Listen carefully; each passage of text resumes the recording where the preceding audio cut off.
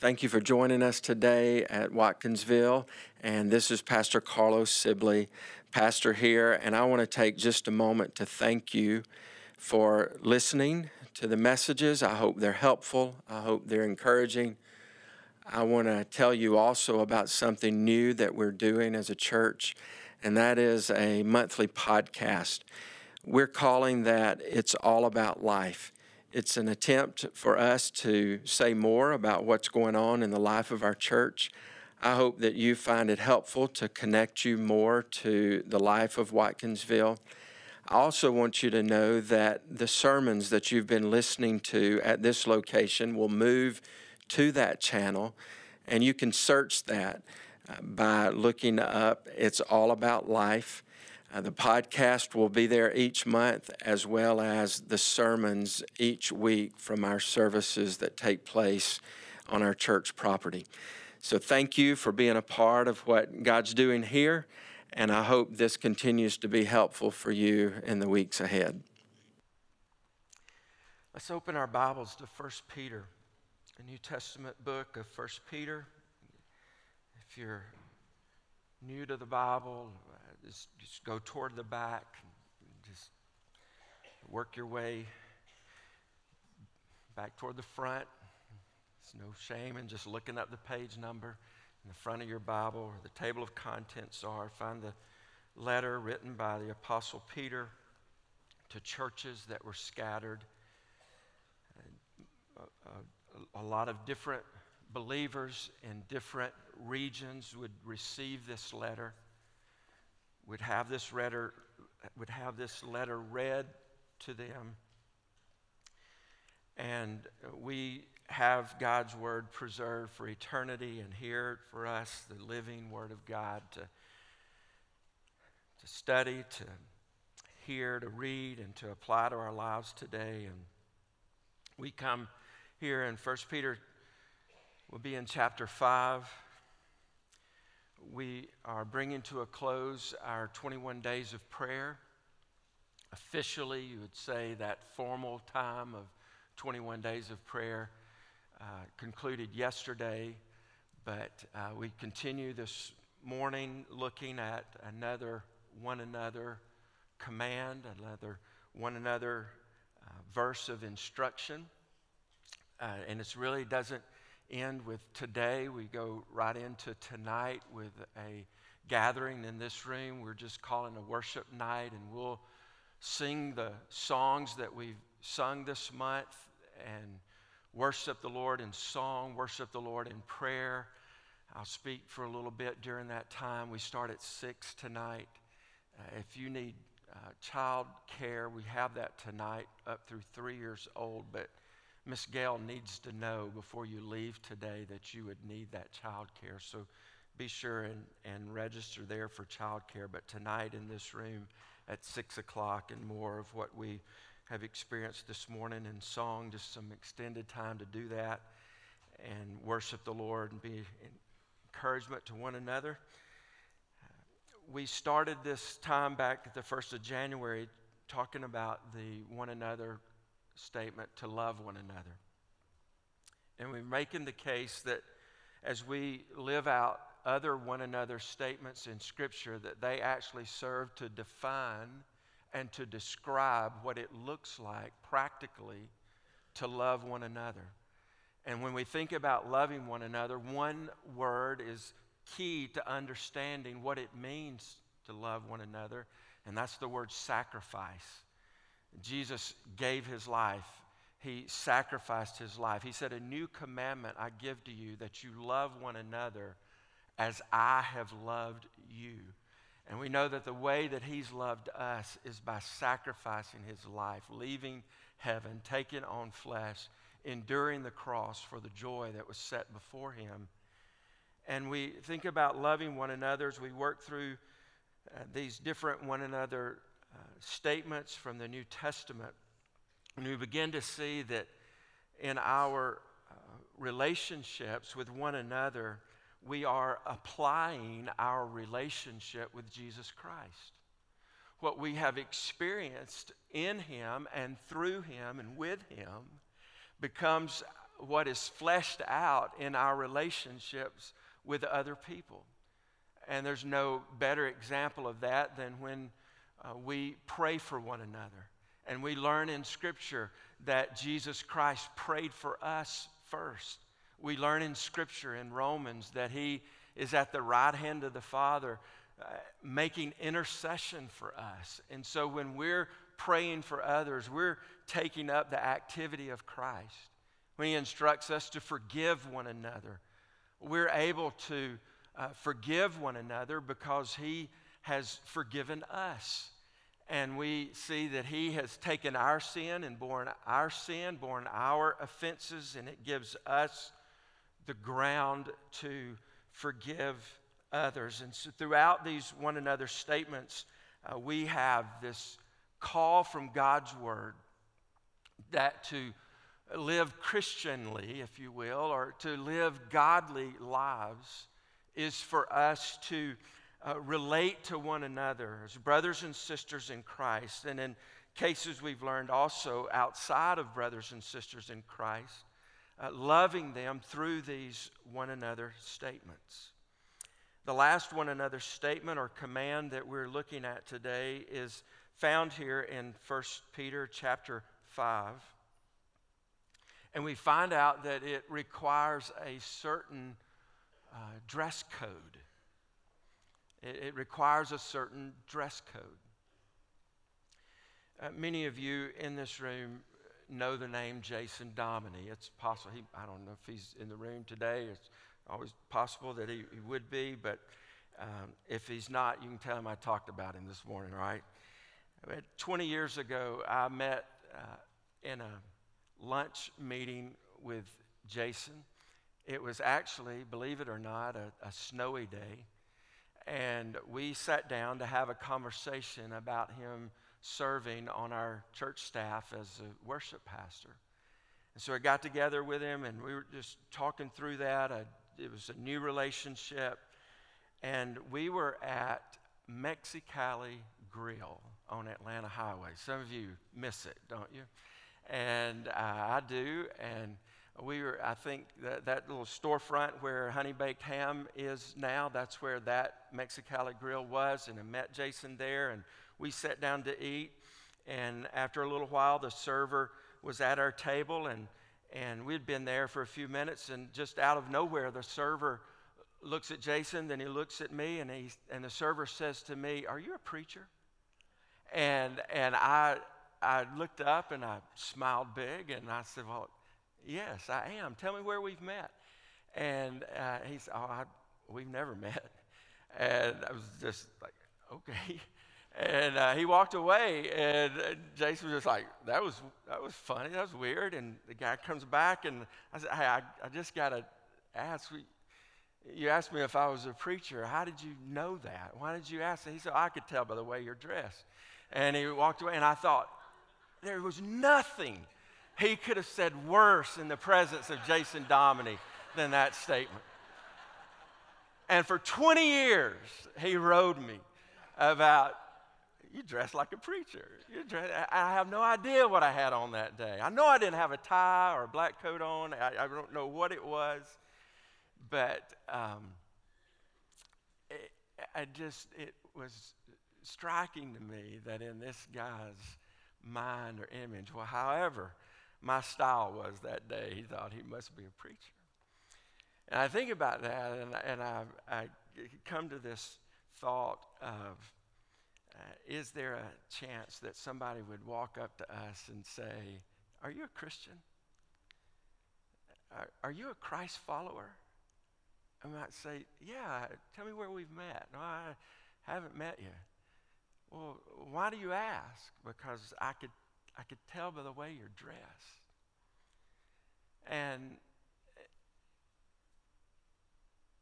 there is a description here in 1 Peter 5 that speaks about how we are to clothe ourselves as followers of Christ, how we're to dress. I'm not talking about wool and cotton and silk, polyester this morning. You know that.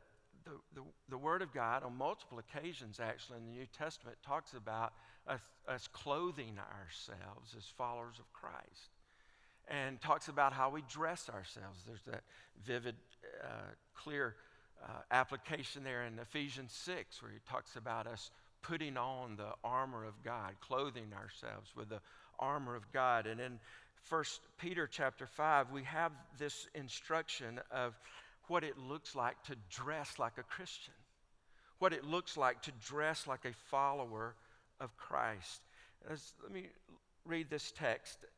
I'll start in verse 1, read down through verse 7. So I exhort the elders among you, as a fellow elder and a witness of the sufferings of Christ, as well as a partaker in the glory that is going to be revealed. Shepherd the flock of God that is among you, exercising oversight, not under compulsion, but willingly, as God would have you, not for shameful gain, but eagerly, not domineering over those in your charge, but being examples to the flock.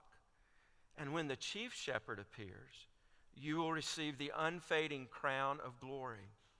Likewise, you who are younger, be subject to the elders. Clothe yourselves, all of you, with humility toward one another.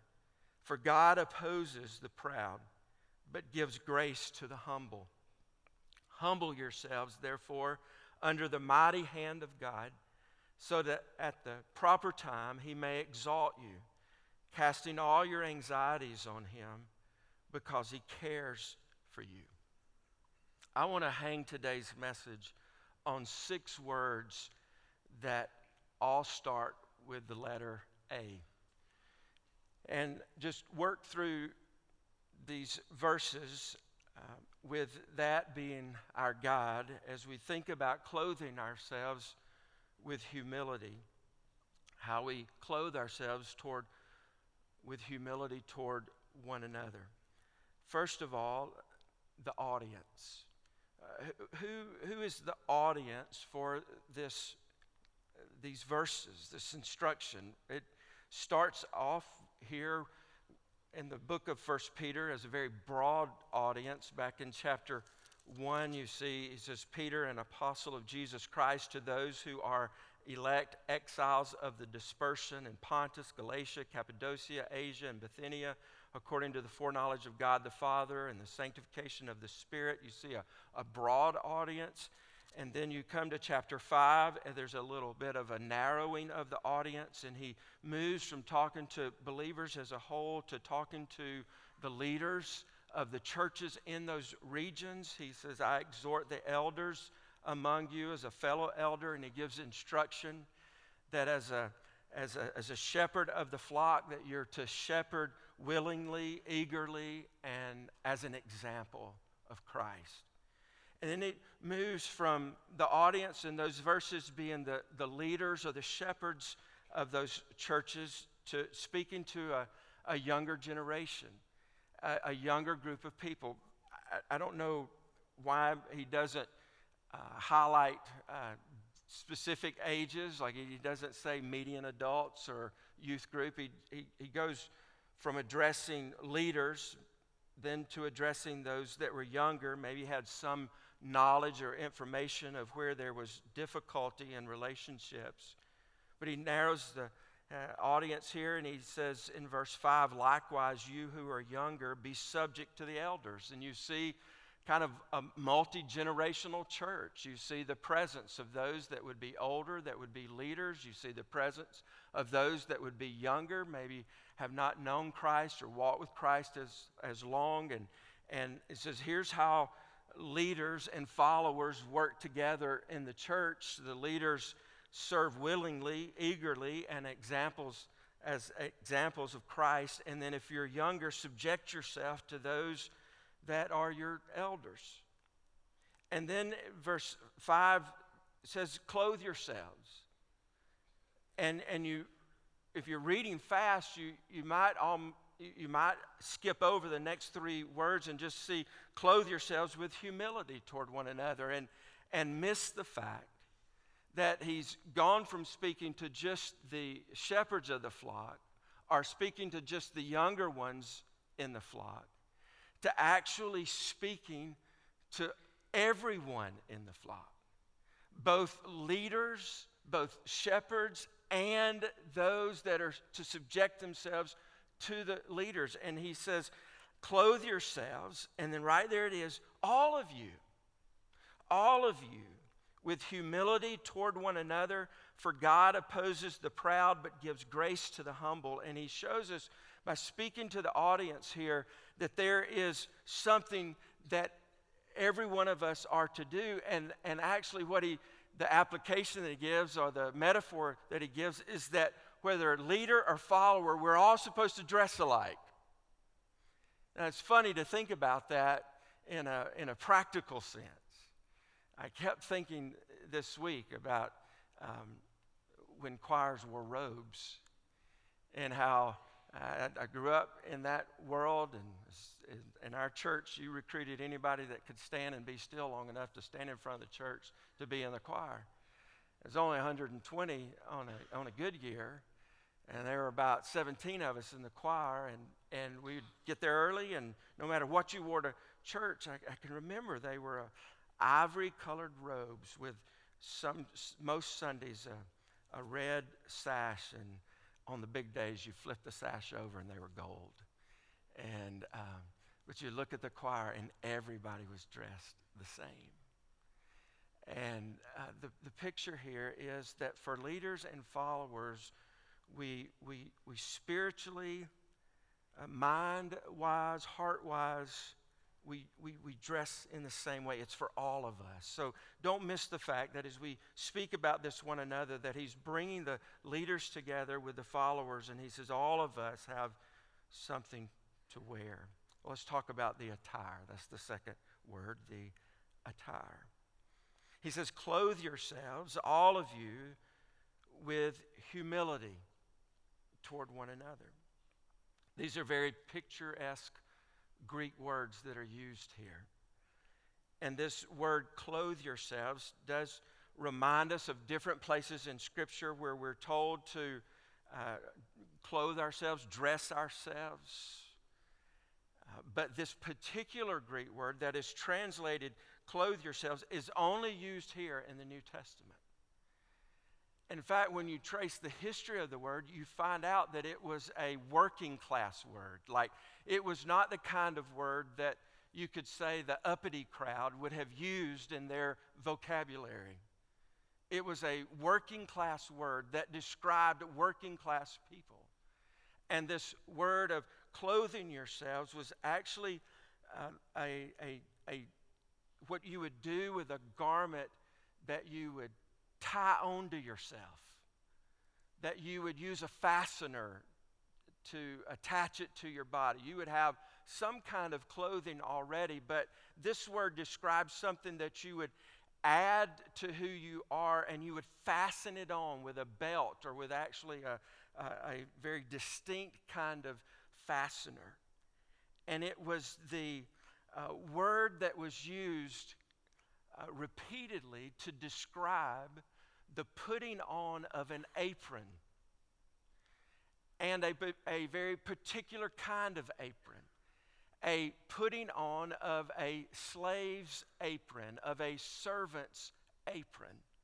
It was what you wore that would immediately give the indicator that you were here to do the work in the kitchen. You were here to serve those that were eating. And it's contrast with one group of people that would be in the room to serve the table, and the other group of people that would be in the room just to eat at the table. And the instruction here for all of us is for us to put on this attire. We are to put on the apron. We're to tie it on. And he describes what kind of apron that is. He says, tie this on, put this on, all of you, humility. Wear humility. Put on an apron of humility. How does that resonate with your mind and heart right now? That the instruction for us as followers or leaders, whoever we are, all of us, young, old, in between, whatever we are, for us to dress, clothe, fasten on an apron of humility.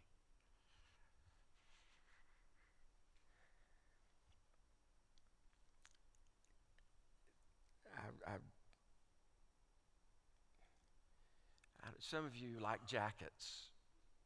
Some of you like shoes. Some of you like hats. Some of you are like me and you like new shirts. I don't know why that is. I just think sometimes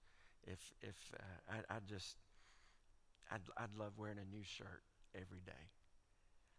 And I just, there's something that happens when I put a new shirt on that makes me kind of take a breath, and I love the smell of a new shirt.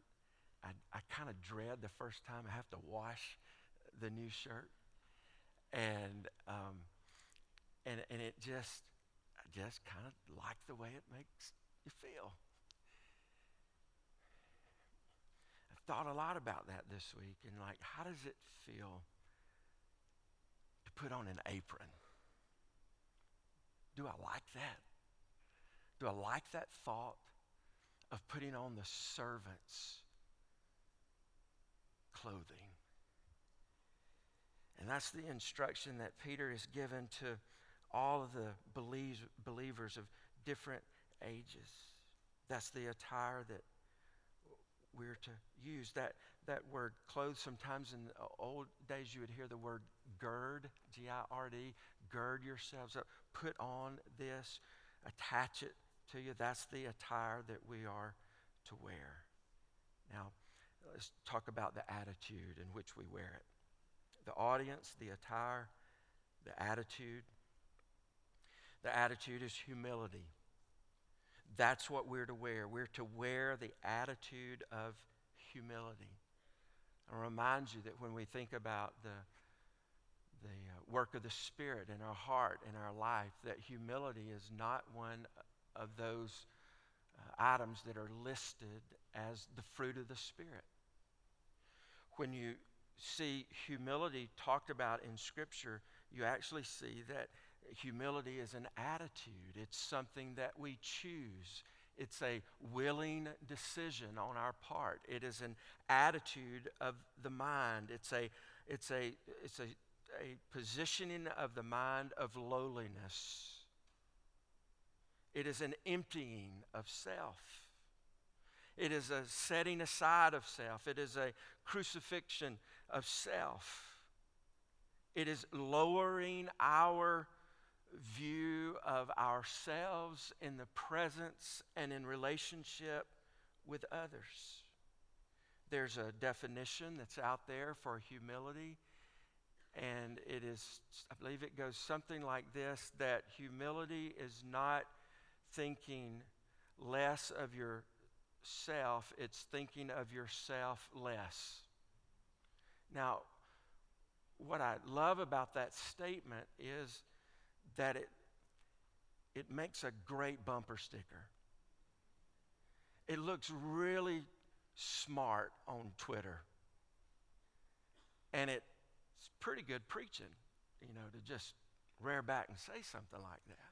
It's one of those statements you underline in a book you read and think, oh, that's good. And there's truth to that. There is a place in our life for when we relate to other people where we're not self-defacing. We're not just beating ourselves up. We stop thinking about self and we think more about other people. But there is more to the humility that's talked about here than just thinking of ourselves less often. There is actually a willingness on our part to lower ourselves, to put us in a place in our mind where we get low. we put on the apron of service. We put on the apron of humility. And listen, when I talk about thinking lowly of self, I want to clarify it in this way. It is not thinking low of self in comparison to others. This kind of humility is thinking lowly of self in consideration of God's grace. And the reason that we think lowly of ourselves is because we come to this realism more and more and more. It becomes a reality more and more and more that I have nothing. I have nothing if not for the grace of God. I am what I am, which is a wretch, which is a sinner, which is one totally depraved. Now, that depravity may have not fleshed itself out in every way, but I am capable. But God's grace broke through, and He gave to me life that I didn't deserve. And He gives to me blessings that I don't deserve. And He gives me gifts that I don't deserve. And in light of the fact that I am a debtor to His grace, I can put on the apron of humility day in and day out. I serve you, but ultimately I'm serving Him. Philippians chapter 2. It gives that picture of how Christ emptied Himself. He says, Philippians chapter 2, verse 1, so if there is any encouragement in Christ, any comfort from love, any participation in the Spirit, any affection and sympathy, complete my joy by being of the same mind, having the same love, being in full accord and of one mind. He's talking about how they relate to one another. And then verse 3, do nothing from selfish ambition or conceit, but in humility count others more significant than yourselves. Let each of you look not only to his own interest, but also to the interest of others. Have this mind among yourselves, which is yours in Christ Jesus, who, though He was in the form of God, did not count equality with God a thing to be grasped, but emptied Himself by taking the form of a servant. That's the apron. That was what Jesus lived out when He approached the disciples on the night of His betrayal and poured water in the basin and girded Himself with a towel and went from disciple to wash their dirty feet. He emptied Himself, taking the form of a servant, being born in the likeness of men, and being found in human form, He humbled Himself. And that's the instruction here. Simon Peter had felt the holy hands of Jesus rub His dirty smelling feet. And He comes to the believers scattered across this region, and it had to be replaying in His mind as He spoke to the shepherds of the flock and the youngers of the crowd, and then all of the church together, Him thinking about how Jesus washed His feet, the King of Kings, the Lord of Lords, and He says, here's how we live. Can I say this? Here's how we love. Here's how we love one another. In your home, the way you love your wife is to put on the apron. The way you love your husband is to put on the apron. The way you love your parents, the way you love your children is to put on the apron. In the church, the way we bring all of our taste and backgrounds and preferences and operate together in the way that we find strength and joy and encouragement and fellowshipping together is we walk into the room wearing the apron of humility. And when we walk into the room, it's not about us. We walk into the room and it's about others. And Christ has set this attitude, this picture with his life. And that's the attitude that we approach our relationships. And let me give you this next word, the alignment. You see the audience, you see the attire, you see the attitude, you see the alignment. He says in verse 6, humble yourselves. That's the instruction. Humble yourselves, therefore, under the mighty hand of God, so that at the proper time he may exalt you. When we're put on the apron of humility, what we're doing in serving one another and loving one another is that we are putting ourselves under the mighty hand of God. And can I say to you, there is no place we want to be more than under the mighty hand of God. The verse before this, he says, God opposes the proud, but gives grace to the humble. God opposing the proud is the picture of his hand being against us. God giving grace to the humble is the picture of his hand being over us. It is us taking the alignment and saying, Jesus, if not for your grace, I have nothing. You are my King. You are my Lord. You rule my life. You lead my life. I place myself under your hand. That picture's used at least a dozen times in the Old Testament, the mighty hand of God. It's a picture of deliverance. It's a picture of strength. It's used to describe the bringing out of the children of Israel from Egypt. Being under the hand of God at least means these four things. Maybe you pray, Lord, keep your hand on us. Lord, keep your hand on our church. Lord, put your hand on us. Please don't take your hand off. At least four things comes from being under the mighty hand of God. The first is his presence. His presence is with you. And then it's his protection. He guards over you. And then it's his provision. He provides for you. And then it's his peace, where he calms you. And that's why in this context it says, verse 7, casting all your anxieties on him because he cares for you.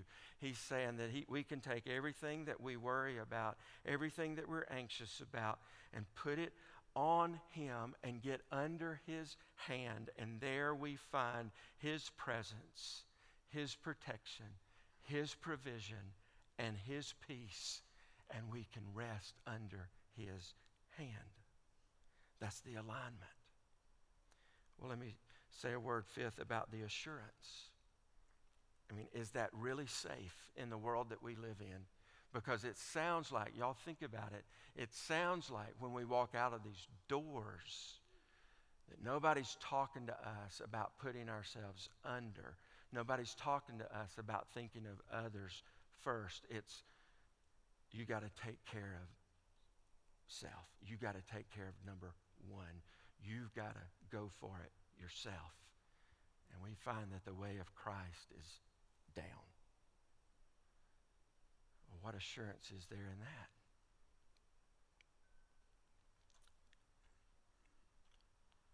What happened to Jesus when he went to the cross? He died. He was buried. What happened on the third day? He rose. And he was highly exalted. And the one who had left heaven and took on flesh and humbled himself, endured the cross for the joy that was set before him. And that picture, that cycle, is given to us over and over and over again in Scripture. He says it right here. Humble yourselves, therefore, under the mighty hand of God, so that at the proper time, he may exalt you. And faith in Jesus Christ is the belief that we can humble ourselves under the mighty hand of God and in relationship with others, believing that in the time that he knows is right, he'll take care of the lifting. And the responsibility falls on us. We do the lowering, he does the lifting. We do the lowering, he does the lifting. In the economy of God, we wear the cross, he places the crown. We take up the cross and follow him. He's in charge of the crown. And the assurance here is that he knows, he cares, he can be trusted. So here's the application, and we finish up.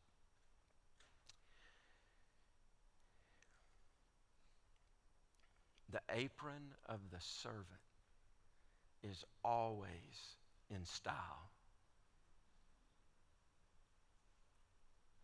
It's the humble brand. It is the call to the Christian. If all of these one another's give us the definition of what it means to love one another, this last one that we're looking at gives us the position for living out all of those one another's. The only way that you and I are going to forgive one another, bear with one another, do good to one another, encourage one another, the only way that we're going to have our eyes on one another is for us to clothe ourselves with humility, to dress the apron. Caleb's going to come and just give us a chance for just a little bit to contemplate this, to chance as he plays and sings for us to search our life. I want to encourage you to look at your marriage. Guys, are you wearing the apron in your home?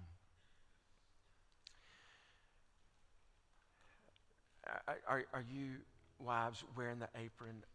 Kids, parents? In our relationship, how much would change if we walked in humility in our home? Are you wearing humility in your groups in this church? Do you let's just spend some time thinking about that. And where the Spirit of God puts his hand, just confess it. Agree with the Spirit and repent of it. And let's make sure we're wearing the apron when we walk out of here.